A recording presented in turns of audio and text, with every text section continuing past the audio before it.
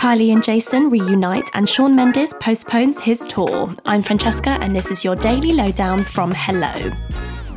The Weeknd told his fans he was heartbroken to cancel his gig in his hometown of Toronto recently. The singer, whose real name is Abel Tesfaye, was due to take to the stage at the Rogers Centre in the Canadian city when a telecom network outage meant the show was forced to be pulled. The Weeknd told his fans on social media he was crushed to cancel the concert, which marked the first of his after-hours tour. The artist added that operations and safety was compromised and that he tried everything to make it work, adding he would make the show happen soon.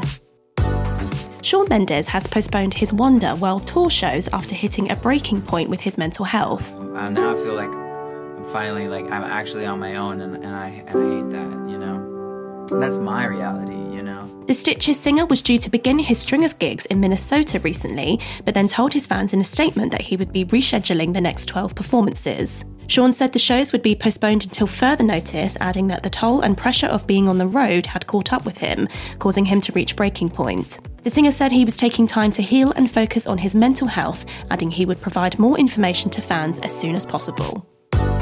It's the moment that Kylie and Jason fans have been waiting years for. Kylie Minogue and Jason Donovan have reunited on the set of Neighbours to mark the final episode of the legendary soap. Yay! The Australian singers, who were a fan favourite couple both on and off the screen in the 80s, will be reprising their roles as iconic pair Scott and Charlene for the final show, which will air on Friday the 29th of July, marking the end of the longest-running drama on Australian TV.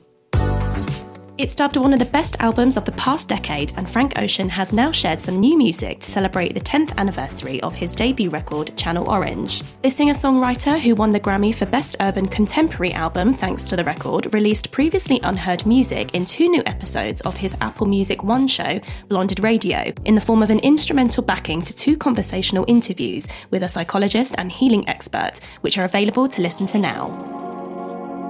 And what's the work these days for you?